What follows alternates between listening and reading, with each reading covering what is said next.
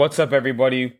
Welcome back to yet another episode of the Steven Talk Soccer podcast. This is episode number 3 of the new Premier League season, match day number 4 of the Premier League season as well. So much has happened. I hope you guys will enjoy this video and many other ones that I'll be making in the future. Please do me the kind favor before we get started of liking and also subscribing to the Steven Talk Soccer YouTube channel. That would mean the absolute world to me. And also comment what you think so far of the Premier League season.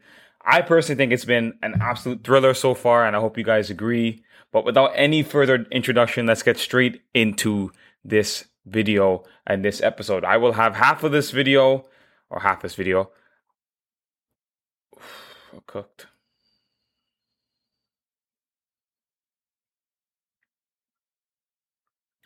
Let's get straight into the action. Starting off with Manchester United versus Arsenal. That match finished a total score of 3-1 for the Gunners, who are playing at home. Both teams who haven't been that great this season so far. Let's keep it a buck. But definitely a game that showed Arsenal's true qualities in moments and United's kind of incohesiveness that we've seen throughout the entirety, or sort of say this season up until now. And before I continue, please remember, guys, all of these episodes, these videos will be 20 minutes and no longer. After the 20-minute mark, all of the games should be covered. Everything I want to say should be covered in 20 minutes. That's how I'm trying to do it from now on. And to continue back to the game, however, goals were scored in the 20th minute and beyond, ironically. Marcus Rashford opened the scoring for Manchester United with a really good goal, might I add, because it's a classic Marcus Rashford finish. How many times do you see Marcus Rashford get the ball in the counterattack and find a way to just completely blitz the opposition, doing a little move from the left wing, cutting in onto his favorite right foot, and this time with through the help of a deflection, the ball finds its way into the back of the net. It's 1-0 to Manchester United at this time. Now, for Arsenal, it didn't take them very long to respond, as you guys probably all saw. Martin Odegaard, who for me is arguably one of the best players in the Premier League, I genuinely believe that, scores a great equalizer to make it 1-1 in the game, to see the scoreline be 1-1 at halftime. Arsenal were a bit slow out of the gates, and I feel like the second half they definitely reminded themselves who they're playing against and how much the game means to them in wanting to win it. Of course, United definitely shot themselves in the foot with a bit of lackadaisical possession throughout the majority of the second half. Arsenal then go on to punish United through Declan Rice, their new signing, which is even more vindicated in how much money they paid for him, and the fact that he's had so much expectations behind him leaving West Ham, and he's been one of Arsenal's best players. He was one of Arsenal's best players in this game, especially trying to have to hold his hand for Kai Havertz, who can barely play football in the Premier League. Scores a great goal to make it 2-1 for the Gunners, and Arsenal are absolutely cruising at this point. Then they bring on the likes of Fabio Vieira, another player who I think is extremely good and quietly underrated by most Premier League fans. He then sets up Gabriel Jesus, who then absolutely skins the United defense and makes it 3-1 to finish out the game for Arsenal. Really good result for the Gunners, and they'll be happy to be beating a big rival going into the international break. Now, switching gears we're going to touch on 3 different players, all playing for different clubs and playing in different respective games, scoring hat-tricks for their teams. Let's start off straight off with the Mr. Inevitable himself, as I call him, Erling Braut Haaland. Now, Haaland, again, this season is going to be like a thunderstorm or lightning to teams that have sunny days. Just going to come and ruin your party. Just going to completely shut down your parade, shut down your celebration. Fulham, who actually had a decent game by their standards, but I mean, they nearly lost one of their best players in Joao Palhinha. They're able to keep him, thank God for their sake. But the likes of Mitrovic, obviously, who their main talisman is gone, and their main source of goals really is also gone. For Manchester City, however, their main source of goals scores on a repeated basis. He does it again. Another hat-trick for Manchester City. He's played less than 100 games for the club, and already he scored, I think, 4 or 5 hat-tricks already in his time in England. It's absolutely insane. Haaland makes it look effortlessly easy to score this many goals at this caliber, at this propensity. And I can assure you, if you play football, we all know it's not that simple. To score 1 goal in a Premier League match is impressive, but to score 3 in this manner that he did is even more impressive. Manchester City find a way to break down every opposition they play against, at home especially, but against any team, no matter where they're playing, they're very good, but at home they're even better. And for City, who, they kind of trudged their way around the match, kind of were a bit slow to get to the real heat of the game, Once they got to going, they were never going to be stopped. Phil Foden, who for me is going to be my player of the season. Yes, I'm saying it now. I think he's going to have a blinding season. I really do. I'd be shocked if Phil Foden isn't one of the best players we watched this season in the Premier League. Again in this game, influential, helping to set up the goal for Julian Alvarez, which was the first goal of the game for City. But then, of course, you had the Haaland hat-trick, which by that time, the game was basically over, despite the fact that Fulham got a goal through Tim Ream. We all knew City were going to win. Even when they went 1-1 in the game, no one thought they were going to lose. And that's classic City for you. Once Haaland gets a sniff of goal and he gets one goal on the score sheet, the game is done. And that's exactly what happened. The game was over. City run out 5-1 winners and continue their unbeaten streak in the Premier League. They're only team in the Premier League at the moment to not drop any points, and I think that might continue for some time. This team is genuinely so well balanced, coached by, in my opinion, again, the best coach that I've ever seen coach a football team. So especially at this high level, I just think it's insane what Guardiola has been able to do. And this City team is making me jealous, as a Chelsea fan watching my team be terrible week in, week out. But let's switch gears again. Let's switch over to Chelsea, who lost 1-0. Let's not really talk about this for very long, but who lost 1-0 against Nottingham Forest in a game where the onus and the expectation was that Chelsea would win this game comfortably. And might I add, Chelsea had one of the worst matches I think they played, not in years, because last season is definitely not too far away, and last season Chelsea were diabolically bad. But one of the worst games they played in the Pochettino era for so far, preseason and Premier League games included. And to concede the way Chelsea did was shocking. It's just a team full of disorganization, a lack of understanding, a lack of chemistry, a lack of synergy, which is expected with all the new signings that they made. The whole lineup is completely different, barring like 2 players in this team than it was, at this point last season. So it's expected, but it's going to be growing pains that we're seeing teething problems.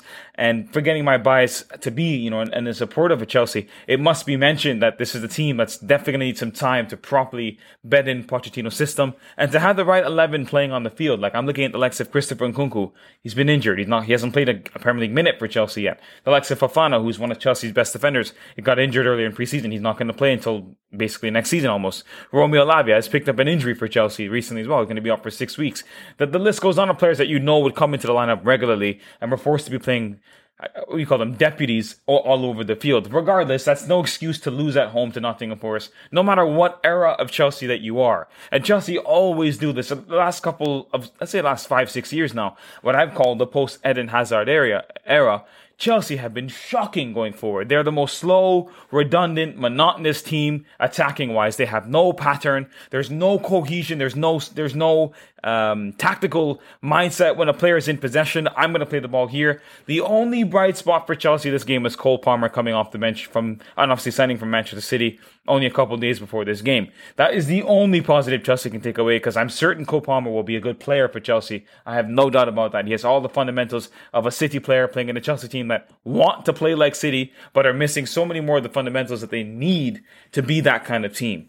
And I feel like for this Chelsea team, it's just a matter of getting that rhythm and that momentum and that continuity as an 11 to get things really going. And for me personally, to see 3 defenders on the pitch, in a game where you're playing at home against a side you're expected to beat, how do you have 3 defenders on the field? I genuinely could not tell you. I don't know. And they're going to say, but they're playing a back 4. It's really a back 4.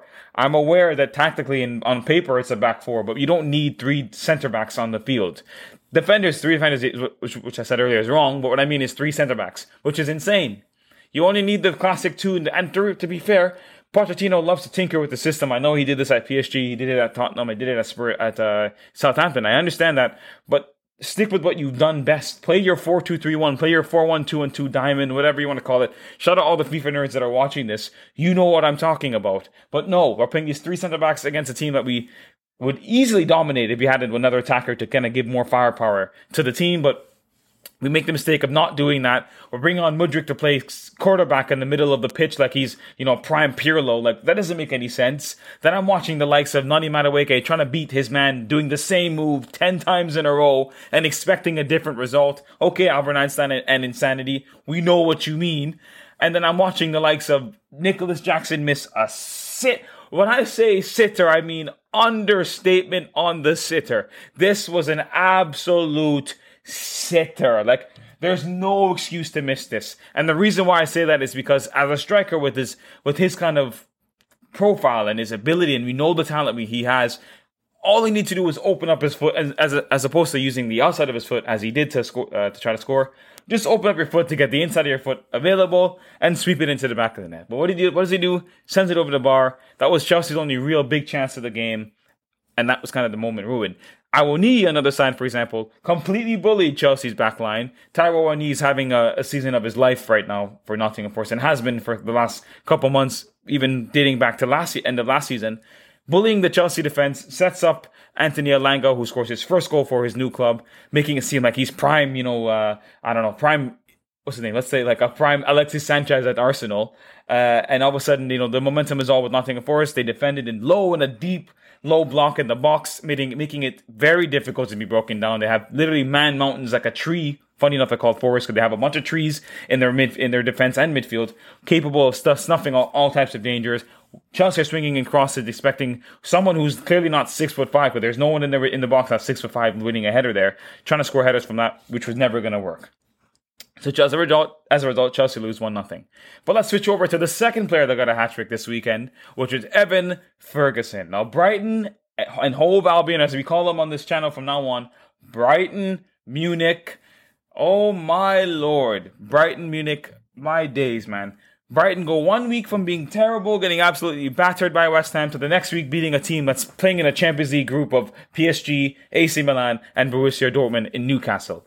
And at home, Brighton have been really 50-50, and even against certain opposition, they found a way to be subpar and a bit unpredictably bad almost. And I think in this game, they relied on one player, and one player took the responsibility upon himself and said, you know what, I'm going to win this game for my team. Don't matter what's happening. I'm going to make sure we get 3 points today. Evan Ferguson scoring all 3 goals for Brighton.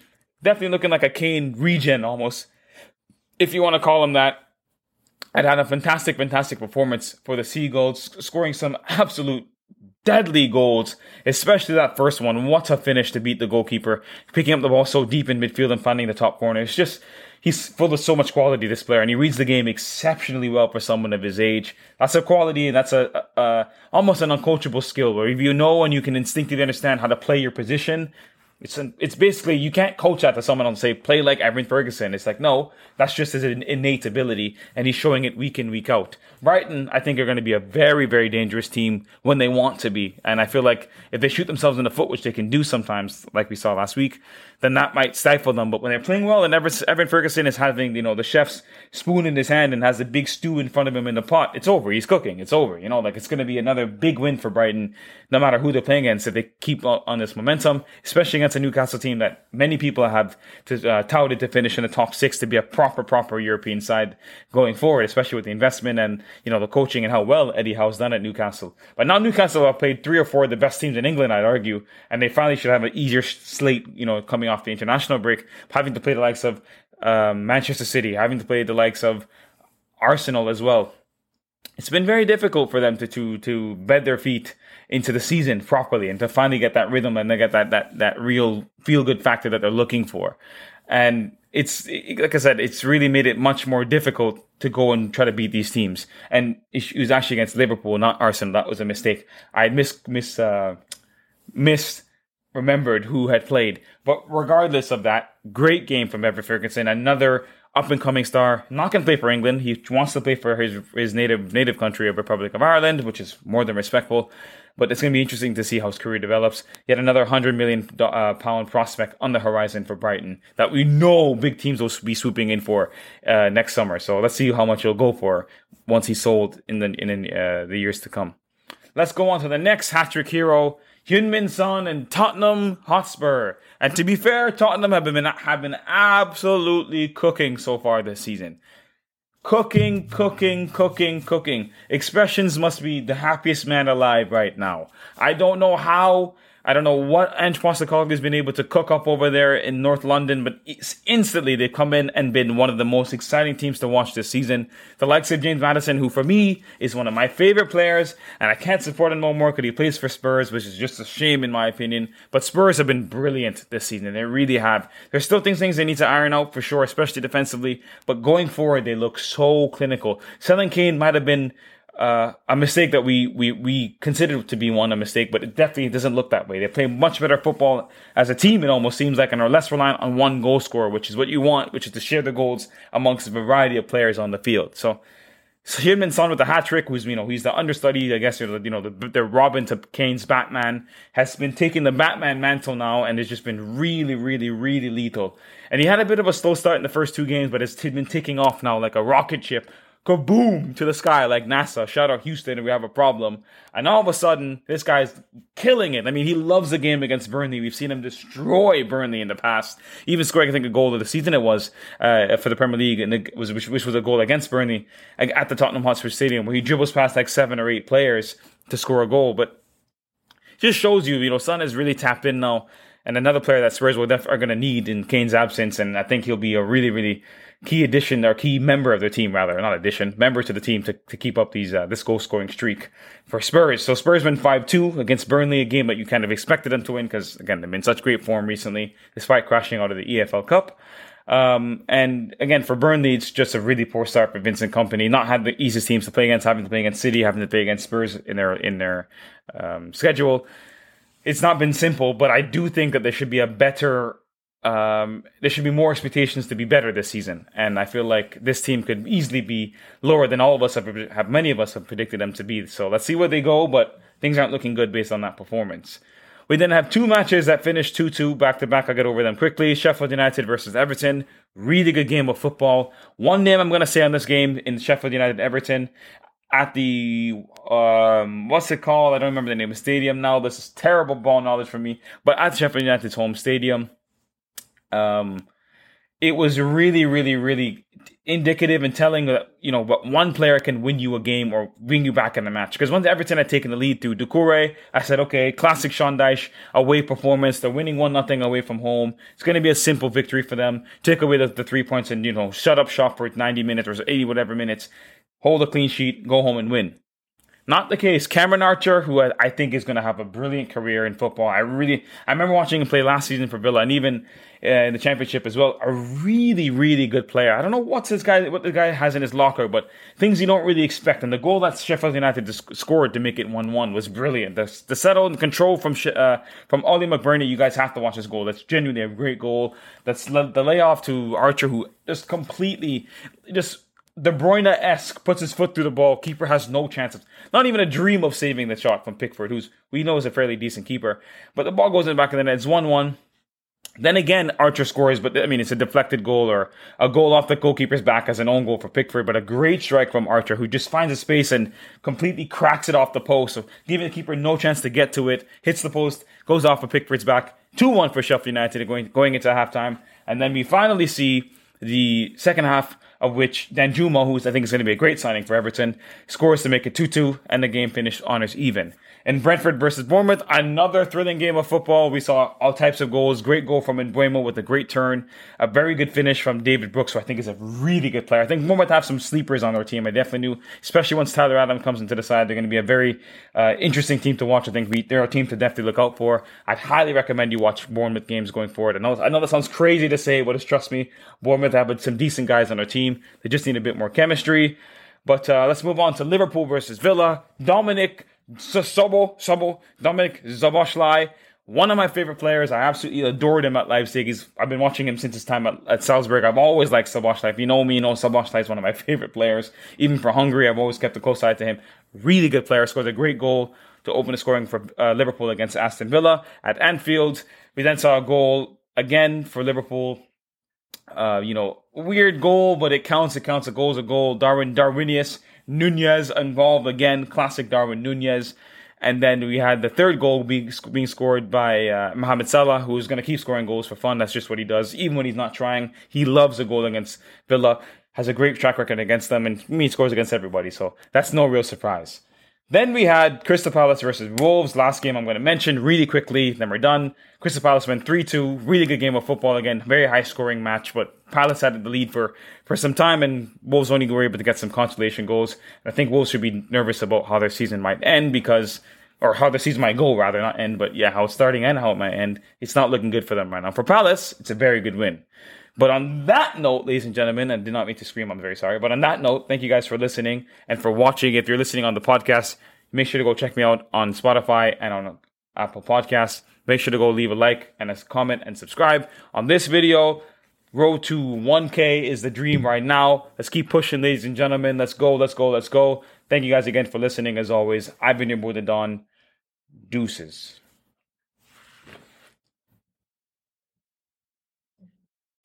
Hey everyone, are you enjoying the content? Please be sure to leave a rating and a review and to check out my other episodes. If you're looking for more Steven Talks Soccer content, you can find me at STS Pod on Instagram, at Stevo Talks Footy on Twitter, and at Steven Talks Soccer on TikTok. Become a consistent starter in the STS squad.